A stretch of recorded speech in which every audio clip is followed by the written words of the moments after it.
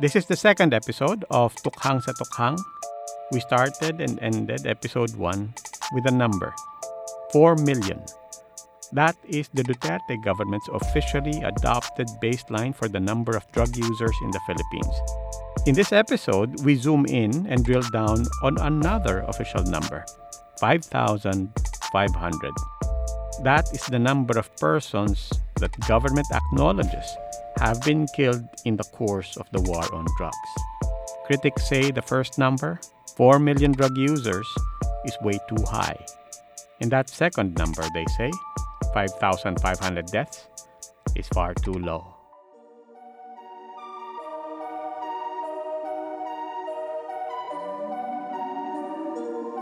Dito sa gera ng bulag, ano ba pangalan ko? Gera ng bulag, ano ba pangalan ko?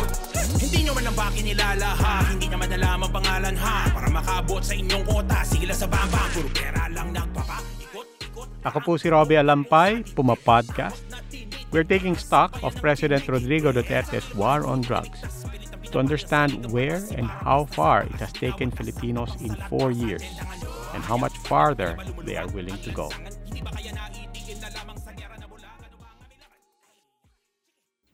Kung magulo at nakakalito ang numbers, take note, most of the numbers we have so far discussed, they all come from the side of government. But this is the key thing to keep in mind. Without question, officials' estimates of drug users tend to be larger than the estimates of civil society, including that of NGOs and academics. When it comes to the casualty count, it is the other way around. Sa bilangan ng mga nababaril, nasasaktan, napapatay, di hamak na mas mababa ang bilang at taya ng pamahalaan. Government numbers are far lower. Tanya Quijano, Ika Fernandez, and Abby Pangilinan are private researchers. They have been tracking the numbers in the war on drugs ever since it began in late 2016. We spoke with Tanya and her colleagues in the first episode. Now she introduces us to two basic sets of numbers that pertain to drug-related deaths over the past 4 years. Sa mga napapatay naman, ang official na binibigay ng PNP ay around 6,000 na dead. But even before that, they were already conflicting with PDEA in terms of the number. Pero meron tayong mga tinatawag na deaths under investigation na umaabot na rin talaga sa around 27 to 29,000. So in total, talaga mga 30,000 na talaga siya. Since we interviewed the private researchers months ago, official numbers for what government says were legitimately killed in the course of the war on drugs has since come down. Tanya mentioned 6,000. The official number for that is now 5,500. Civil society groups place the estimate much higher, anywhere from 20,000 to 40,000. The government says that's ridiculous. Once again, we will not be the ones to have a final word on this question. But by the end of this episode, you will have a clearer idea of why the official and unofficial numbers are so far apart. As with the debates over the number of drug users in the Philippines, the gap starts with differences in definition. Umpisahan natin sa simple lang. How many have been killed in the course of the war on drugs? Government says, well, what does killed mean? Ilan ang namatay? Ilan ang napatay? Sagot ng mga opisyal, teka po muna. Ano po ba ibig sabihin ng napatay? We continued our conversation from episode 1 with Philippine Drug Enforcement Agency spokesperson Derek Carrion. Ang daming grupo ang naglabas ng numero na talagang medyo sobrang lalaki. Napati po kami na gugulat kung bakit ganun kalaki ang kanilang estimate. Ang tingin po namin, they were talking about all deaths happening on the streets regardless of whether these are related to or committed by people involved in the illegal drug trade. So nagkaroon ng mga figura na pinakamalupit na natandaan ko, lumampas yata ng 30,000. Abay, sandali. Ang pinag-uusapan lamang po sana rito is persons who died during anti-drug operations. Okay, so we follow that lead and for now we limit the count to persons who died during anti-drug operations. Obviously, yes, that would be a much smaller subset than, say, all the people who died due to some crime. And it is even a smaller subset than halimbawa, all the people who died because somehow may kinalaman sa droga. As Carion said, people who died during police operations. Dun lang tayo sa police, NBI, and PDEA operations. This is how tricky it can get. Carion acknowledges the discrepancy, but again insists that definitions are key to reconciling what we're all seeing. We are all seeing the deaths. But while a number were killed by cops, meron din daw yung mga napatay na dealers or pushers or users ng dealers or pushers or users. Iba, sabi niya, halimbawa, turf wars between two groups or between drug pushers or drug personalities who might have killed their cohorts or the people who owe them dahil kumuha sa kanila ng supply at hindi na bayaran or hindi na remit yung bayad. We would pertain to operations conducted by either the PDEA, the PNP, NBI, or in joint operations or individually by these units. We already knew, of course, that how private researchers and civil society, including the media, is monitoring deaths is different from how government is counting and then categorizing them. But here is the key point PDEA's Mr. Carion makes. Not even every death, even in legitimate police operations, is necessarily tallied by police as a death in the course of legitimate police operations. Collateral damage, for example, innocents killed. It is not that suspects lang ang binibilang tapos mga civilian hindi. Pwedeng mabilang ang civilians, even innocents. Whether or not you get added to the official number of 5,500 legitimately killed in the course of the war on drugs depends on factors as random as where exactly were you when you got hit? Here I am trying to get a clearer idea of how this works. Derek Carion walked me through a hypothetical but also reasonably typical scenario. So the 5,500 that you refer to here as persons who died during anti-drug operations, it includes civilians, suspects, and enforcers. Yes, Okay. mabibilang po yan talaga na hindi lang drug personalities because it can really happen. At tulad nun, visitor of a drug den, not necessarily a drug personality. Malay mo talaga they just happen to be there. Pero dahil nagkaroon ng bakbakan, nandun sa loob ng drug den, maaari. Kaya nga po, lahat po ito ng mga kamatayan, may kaukulang investigasyon. What about yung hindi nasa loob ng drug den? Let's say nasa labas, tinamaan ng stray bullet. Does that count here? Supposedly, hindi na. Papasok yan malamang sa death under investigation. So halimbawa, in one operation, may napatay, let's say, na isang suspect sa loob ng drug den. May taong nagkataon bumibisita doon. But then again, was inside the drug den. the drug den. Nabaril yan. So dalawa na yan. Yes, diba? they would most likely be counted dito. Now, in the meantime, habang nagbabakbakan, may stray bullet tinamaan sa labas ng drug den. Will that be counted as a third person who died during anti-drug operations? Based on their parameters, it may not necessarily be counted. I-establish muna nila kung talagang as a result of stray bullet coming from that firefight yun. Dumating na yung media. Ano ba nangyari dito? Pagkatapos may kumalabit dun sa reporter.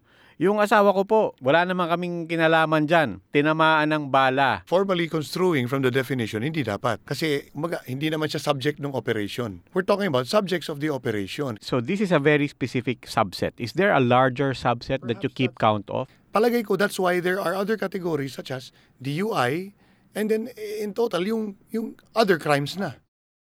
You can imagine all the other scenarios that are not counted as killed in the course of the war on drugs and are instead counted under the general headings of deaths under investigations and other crimes. Certainly, non-sanctioned police operations, including killings by unidentified assailants, they are not counted.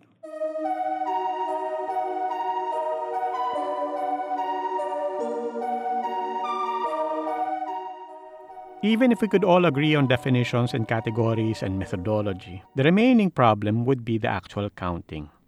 Agreeing on what we are tallying can be confusing enough, as you just heard. But how is the actual effort in doing the count? Not just for what is defined as legitimate kills of suspects, but all the way to the larger, granted, more general count of deaths under investigation.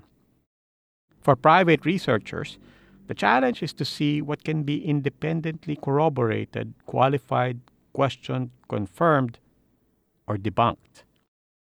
Government reports start and end with numbers reported by its own enforcers, the police, anti-drug units like PIDEA, NBI, barangay or village level officials.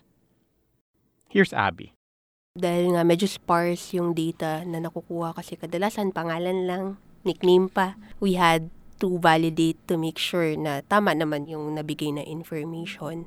We did a lot of data scraping talaga from multiple sources just to make sure that the facts are the same.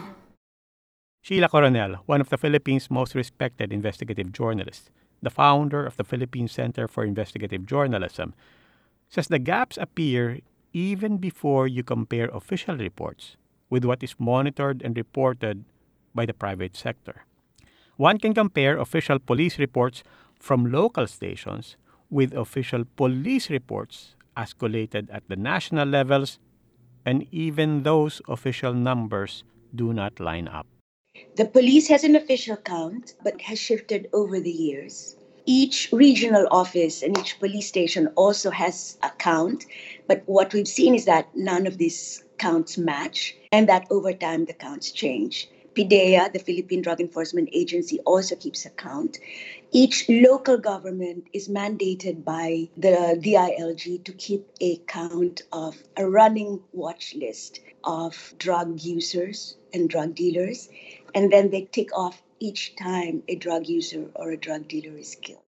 And so to the official numbers, private groups try not so much to add, but to counter-check against what is reported by media, documented by community-based organizations, surveyed by NGOs and research groups, tallied by barangays, what religious groups can confirm from their congregations, and even samplings of what local morgues are willing to share.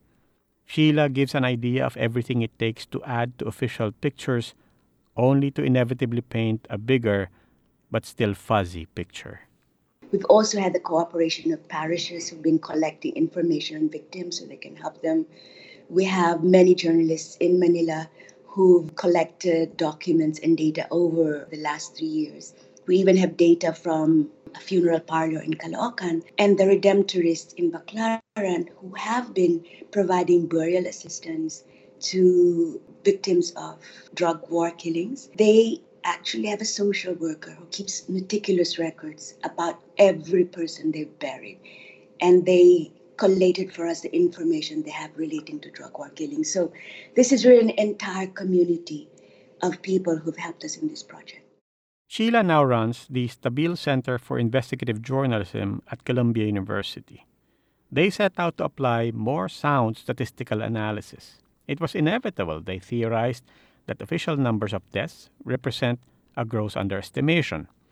They arrived at this conclusion by looking at 3 cities, Caloocan, Manila, and Quezon City, because at least in those 3 cities, a lot of deaths were in fact being reported.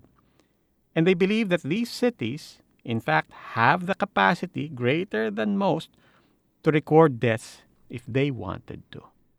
We were working on several hypotheses, and one is that the official numbers are wrong.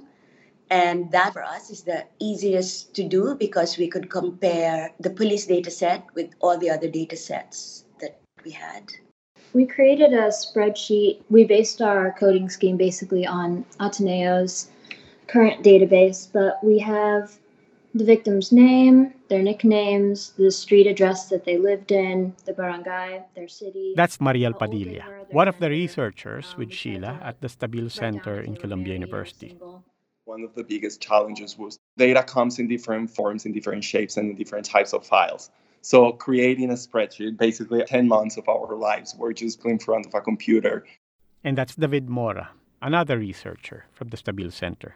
We took in all of the sources that we were getting and we looked at each victim by victim, and we were looking at name, location of death, time of death, type of death, and we were just trying to make sure that we had no duplicates in our comprehensive list, so it took hours and hours of cleaning. And basically we just had to go one by one and check all of these different variables. Sheila says that 50% of all homicides recorded by the police in these cities were tied to illicit narcotics. At the same time, their team found hundreds of homicides that were documented by private and non-government groups but were not on the police record at all. We found only 40% of the killings are recorded in the news, and that's in Metro Manila. Can you imagine what it is in other places? What we've shown is that you cannot trust the police data, that there are many more killings out there that have not been documented, that our society does not have a capacity to document all of these killings. Some more effort should be done, at least to have a historical record of this moment. And this is what we've attempted to do. We have 2,300 people who died, and we know who they are, where they were killed, and possibly why they were killed. And we want to preserve that information before it's lost. Sheila mentions 2,300 deaths. To be clear, that only refers to drug-related deaths that they found in Caloocan, Quezon City, and Manila alone within just the first 18 months of the war on drugs. The official estimate for such killings in those cities over that period is less than a third of what the investigative journalists estimate. Sheila and her team turned to specialists, statisticians, mathematicians, who also specialize in human rights work to make sense of the gap between official data and what their team found. My name is Patrick Ball. I am the Director of Research at the Human Rights Data Analysis Group here in San Francisco, California. We're a group of statisticians and computer scientists and social scientists who like to work with data and statistics and mathematical models and machine learning to help human rights groups do their work more powerfully. It was Patrick Ball's investigation that substantiated the Stabile team's hypothesis that the official numbers are way off in Caloocan, Quezon City, and Manila. I asked Patrick to explain how they arrived at that picture. Let me give you a story. Let's say you went out to a neighborhood and you asked a bunch of people there. You said, okay, can you tell me everyone that you know who's been killed in the drug-related killings? And they say, okay, and they give you a bunch of names. And you say, okay, and you write a story about those cases. And then maybe a few days later, you decide to do another story. So you go back to the neighborhood and you ask a bunch of people the same question. You say, can you give me the names of the people that you know who were killed in drug-related killings? And they give you a bunch of names. And you say, okay, well, wow, these are all different names. You go back a third time and you ask people. And the third time you ask a bunch of other people and they give you names, and only a few of the names you hear the third time are the names you heard the second or the first time. What you would conclude from this is the question you would say is, well, how many times can I keep going back to this neighborhood and keep finding completely new victims? If you can keep going back over and over again and finding completely new people you've never heard about before, the implication is there's a lot you don't know about. On the other hand, if by the second or third visit you go back and everybody keeps telling you the same names, maybe you say, well, maybe I have it all now because I keep hearing the same names over and over again. The problem is that these processes can get so big so fast. It's really, really hard to get all the data. And we know this because criminologists have been studying this for decades.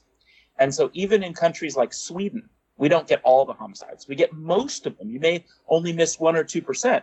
But even in Sweden, where there's very few homicides and very, very good government statistical agencies, you don't get it all. Then you get to countries like the United States and you only really get about 90%. And then you get to countries like Colombia and you really only get about 60 or 65%. 65% in Colombia. Compare that to what Ball says they found in Quezon City, Caloocan, and Manila just for the first 1.5 years of the war on drugs. By their calculations, the numbers in those cities represent just a third of reality. Certainly, they were working with incomplete data. So how did they fill in the gaps? They were using, moreover, different datasets. How were those reconciled? Patrick Ball walked me through a thought experiment. Imagine, he said, a dark room. You don't know how big that room is. Just like nobody really knows how big the universe of drug-related deaths in the Philippines is. What to do? So imagine that you have two rooms and they're dark inside. You can't see inside them. And you want to know which room is larger and which room is smaller. And the only way you can measure this is you have little rubber balls, the balls that bounce very energetically. The balls don't make any noise when they touch the ceilings or the walls.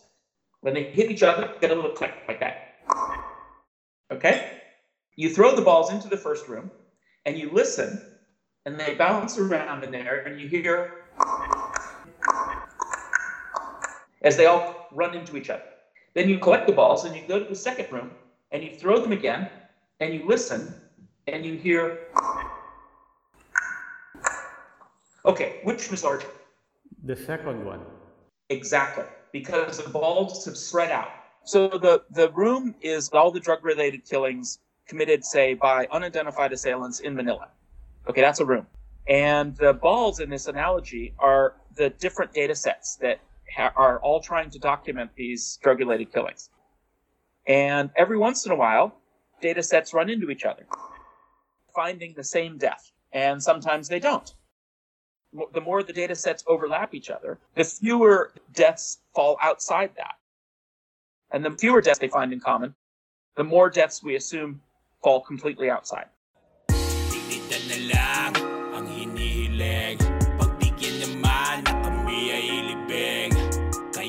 There's a question, of course, that's nagging in the back of all of our minds. Why is it even important to be precise about any of this? If there's one thing government is willing to acknowledge with the private organizations, it's that whatever the number is, it's tragic. We know that the casualty count is a very political issue, and so we wanted to have a sense of really when President Duterte says, "I will make you safe," what is the cost of that safety? So what price are Filipinos willing to pay to fight drugs and crime?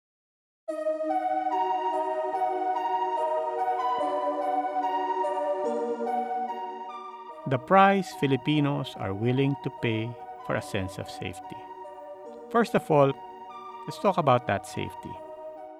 It's important to note, as Sheila does in articles she has written, that PNP data show that the overall crime rate in the Philippines has in fact come down since President Duterte took over, although the numbers for homicide have gone up.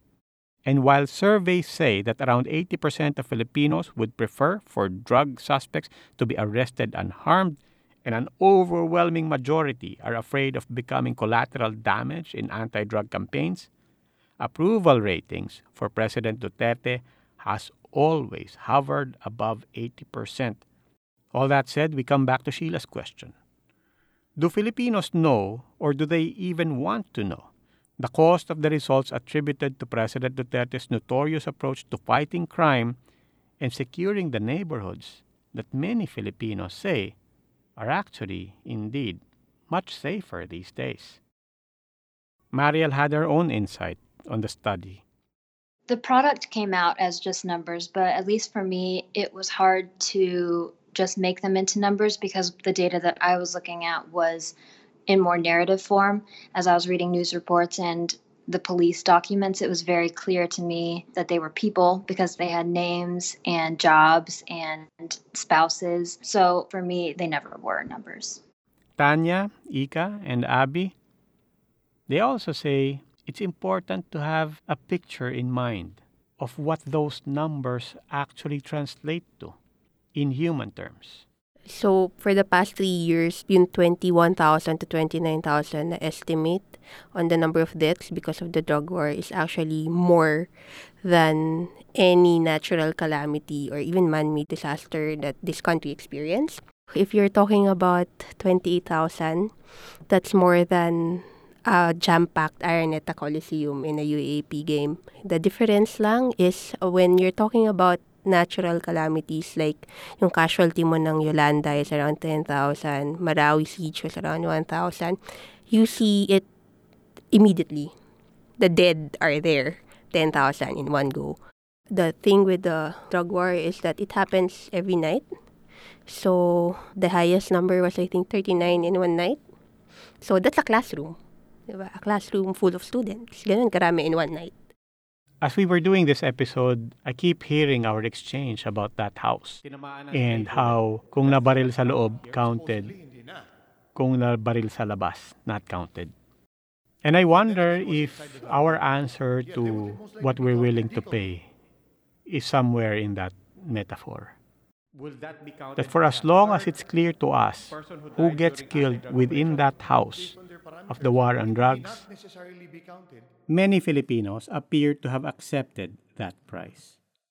But could that acceptance also have come only on the condition that they could avoid looking at everything else, everyone else who got hit outside of that official house?